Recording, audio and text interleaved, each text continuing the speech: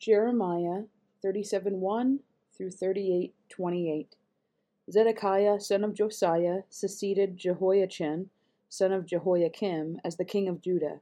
He was appointed by King Nebuchadnezzar of Babylon. But neither King Zedekiah nor his attendants nor the people who were left in the land listened to what the Lord said through Jeremiah. Nevertheless, King Zedekiah sent Jehukal son of Shelemiah and Zephaniah the priest son of Maaseiah, to ask Jeremiah, "Please pray to the Lord our God for us." Jeremiah had not yet been imprisoned, so he could come and go among the people as he pleased. At this time the army of Pharaoh Hophra of Egypt appeared at the southern border of Judah.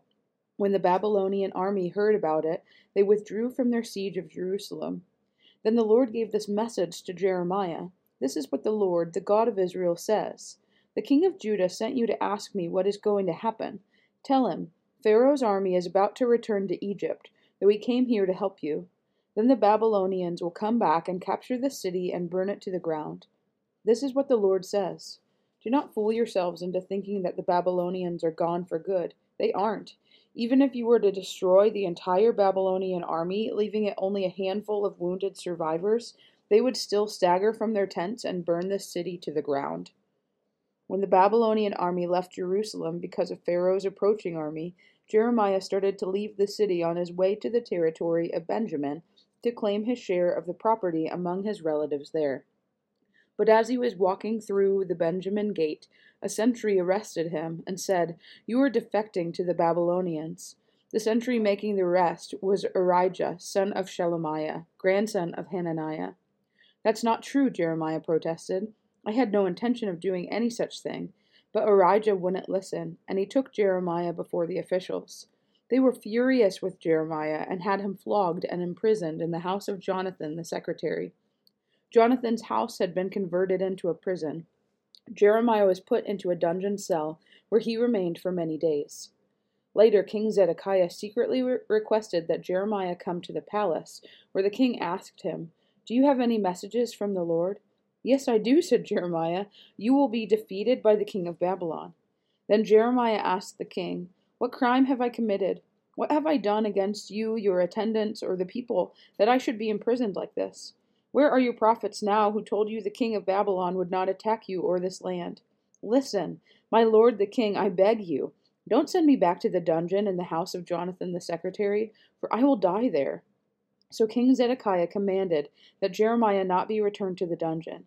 Instead, he was imprisoned in the courtyard of the guard, in the royal palace. The king also commanded that Jeremiah be given a loaf of fresh bread every day, as long as there was any left in the city. So Jeremiah was put in the palace prison. Now Shephatiah, son of Mattan, Gedaliah, son of Pashur, Jehukal, son of Shelemiah, and Pashur, son of Malchijah, heard what Jeremiah had been telling the people. He had been saying, "This is what the Lord says. Everyone who stays in Jerusalem will die from war, famine, or disease, but those who surrender to the Babylonians will live. Their reward will be life. They will live. The Lord also says, the city of Jerusalem will certainly be handed over to the army of the king of Babylon, who will capture it." So these officials went to the king and said, "Sir, this man must die. That kind of talk will undermine the morale of the few fighting men we have left, as well as that of all the people. This man is a traitor." King Zedekiah agreed. "All right," he said, "do as you like. I can't stop you." So the officials took Jeremiah from his cell and lowered him by ropes into an empty cistern in the prison yard. It belonged to Malchijah, a member of the royal family. There was no water in the cistern, but there was a thick layer of mud at the bottom, and Jeremiah sank down into it. But Ebed-Melech, the Ethiopian, an important court official, heard that Jeremiah was in the cistern. At that time the king was holding court at the Benjamin gate. So Ebed-Melech rushed from the palace to speak with them. "My lord the king," he said, "these men have done a very evil thing in putting Jeremiah the prophet into the cistern. He will soon die of hunger, for almost all the bread in the city is gone." So the king told Ebed-Melech, "Take 30 of my men with you and pull Jeremiah out of the cistern before he dies." So Ebed-Melech took the men with him and went to a room in the palace beneath the treasury, where he found some old rags and discarded clothing. He carried these to the cistern and lowered them to Jeremiah on a rope. Ebed-Melech called down to Jeremiah, Put these rags under your armpits to protect you from the ropes." Then when Jeremiah was ready, they pulled him out. So Jeremiah was returned to the courtyard of the guard in the palace prison, where he remained. One day King Zedekiah sent for Jeremiah and had him brought to the third entrance of the Lord's temple. "I want to ask you something," the king said, "and don't try to hide the truth." Jeremiah said, "If I tell you the truth, you will kill me. Now if I give you advice, you won't listen to me anyway." So King Zedekiah secretly promised him, "As surely as the Lord our Creator lives, I will not kill you or hand you over to the men who want you dead." Then Jeremiah said to Zedekiah, "This is what the Lord God of heaven's armies, the God of Israel, says. If you surrender to the Babylonian officers, you and your family will live, and the city will not be burned down. But if you refuse to surrender, you will not escape. The city will be handed over to the Babylonians, and they will burn it to the ground." "But I am afraid to surrender," the king said, "for the Babylonians may hand me over to the Judeans who have defected to them, and who knows what they will do to me?" Jeremiah replied, "You won't be handed over to them if you choose to obey the Lord. Your life will be spared and all will go well for you. But if you refuse to surrender, this is what the Lord has revealed to me. All the women left in your palace will be brought out and given to the officers of the Babylonian army. Then the women will taunt you, saying, 'What fine friends you have! They have betrayed and misled you. When your feet sank in the mud, they left you to your fate. All your wives and children will be led out to the Babylonians, and you will not escape. You will be seized by the king of Babylon, and the city will be burned down.'" Then Zedekiah said to Jeremiah, "Don't tell anyone you told me this, or you will die. My officials may hear that I spoke to you, and they may say, 'Tell us what you and the king were talking about. If you don't tell us, we'll kill you.' If this happens, just tell them you begged me not to send you back to Jonathan's dungeon, for fear you would die there." Sure enough, it wasn't long before the king's officials came to Jeremiah and asked him why the king had called for him. But Jeremiah followed the king's instructions, and they left without finding out the truth. No one had overheard the conversation between Jeremiah and the king, and Jeremiah remained a prisoner in the courtyard of the guard until the day Jerusalem was captured. 1 Timothy 6, 1-21. All slaves should show full respect for their masters, so they will not bring shame on the name of God and his teaching. If the masters are believers, that is no excuse for being disrespectful. Those slaves should work all the harder because their efforts are helping other believers who are well loved. Teach these things, Timothy, and encourage everyone to obey them. Some people may contradict our teaching, but these are the wholesome teachings of the Lord Jesus Christ. These teachings promote a godly life. Anyone who teaches something different is arrogant and lacks understanding. Such a person has an unhealthy desire to quibble over the meaning of words. This stirs up arguments ending in jealousy, division, slander, and evil suspicions. These people always cause trouble. Their minds are corrupt and they have turned their backs on the truth. To them, a show of godliness is just a way to become wealthy.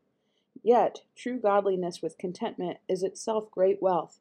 After all, we brought nothing with us when we came into the world. We can't take anything with us when we leave it. So if we have enough food and clothing, let us be content. But people who long to be rich fall into temptation and are trapped by many foolish and harmful desires that plunge them into ruin and destruction. For the love of money is the root of all kinds of evil. And some people, craving money, have wandered from the true faith and pierced themselves with many sorrows. But you, Timothy, are a man of God. So run from all these evil things. Pursue righteousness and a godly life, along with faith, love, perseverance, and gentleness. Fight the good fight for the true faith. Hold tightly to the eternal life to which God has called you, which you have declared so well before many witnesses. And I charge you before God, who gives life to all, and before Christ Jesus, who gave a good testimony before Pontius Pilate, that you obey this command without wavering. Then no one can find fault with you from now until our Lord Jesus Christ comes again. For at just the right time, Christ will be revealed from heaven by the blessed and only Almighty God, the King of all kings and Lord of all lords. He alone can never die, and he lives in light so brilliant that no human can approach him. No human eye has ever seen him, nor ever will. All honor and power to him forever. Amen. Teach those who are rich in this world not to be proud and not to trust in their money, which is so unreliable. Their trust should be in God, who richly gives us all we need for our enjoyment. Tell them to use their money to do good. They should be rich in good works and generous to those in need, always being ready to share with others. By doing this, they will be storing up their treasure as a good foundation for the future, so that they may experience true life. Timothy, guard what God has entrusted you. Avoid godless, foolish discussions with those who oppose you with their so-called knowledge. Some people have wandered from the faith by following such foolishness. May God's grace be with you all. Psalm 89, 38 through 52. But now you have rejected him and cast him off. You are angry with your anointed king. You have renounced your covenant with him. You have thrown his crown in the dust. You have broken down the walls protecting him and ruined every fort defending him. Everyone who comes along has robbed him, and he has become a joke to his neighbors. You have strengthened his enemies and made them all rejoice. You have made his sword useless and refused to help him in battle. You have ended his splendor and overturned his throne.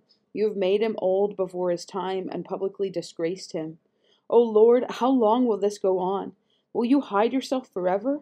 How long will your anger burn like fire? Remember how short my life is, how empty and futile this human existence.